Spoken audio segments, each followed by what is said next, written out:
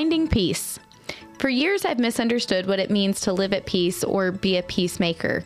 Believe it or not, this usually verbal, always wordy woman chooses silence over confrontation. Not always, but usually. Being non-confrontational is actually a character trait I've grown into over the last few years, leaning on the belief that being a peacemaker means staying silent. Over several years, I've gone from someone who had to learn to control her anger and rage to now becoming someone strong enough to seek out peace. Seeking out peace requires action, though. It is not passive, like you may think. Seeking peace requires us to get real about the areas in our lives that are in chaos. Making peace means we have to undo the turmoil and address the dysfunction. We cannot live at peace while pushing down the emotions or hurt we're battling against. Meekness does not equal weakness, but at the same time, conflict and confrontation are not meant to be areas of condemnation.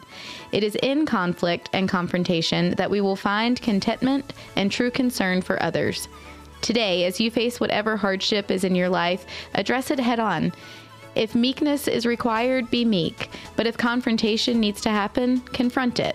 Seek out peace. Make peace. Only then will you truly live at peace.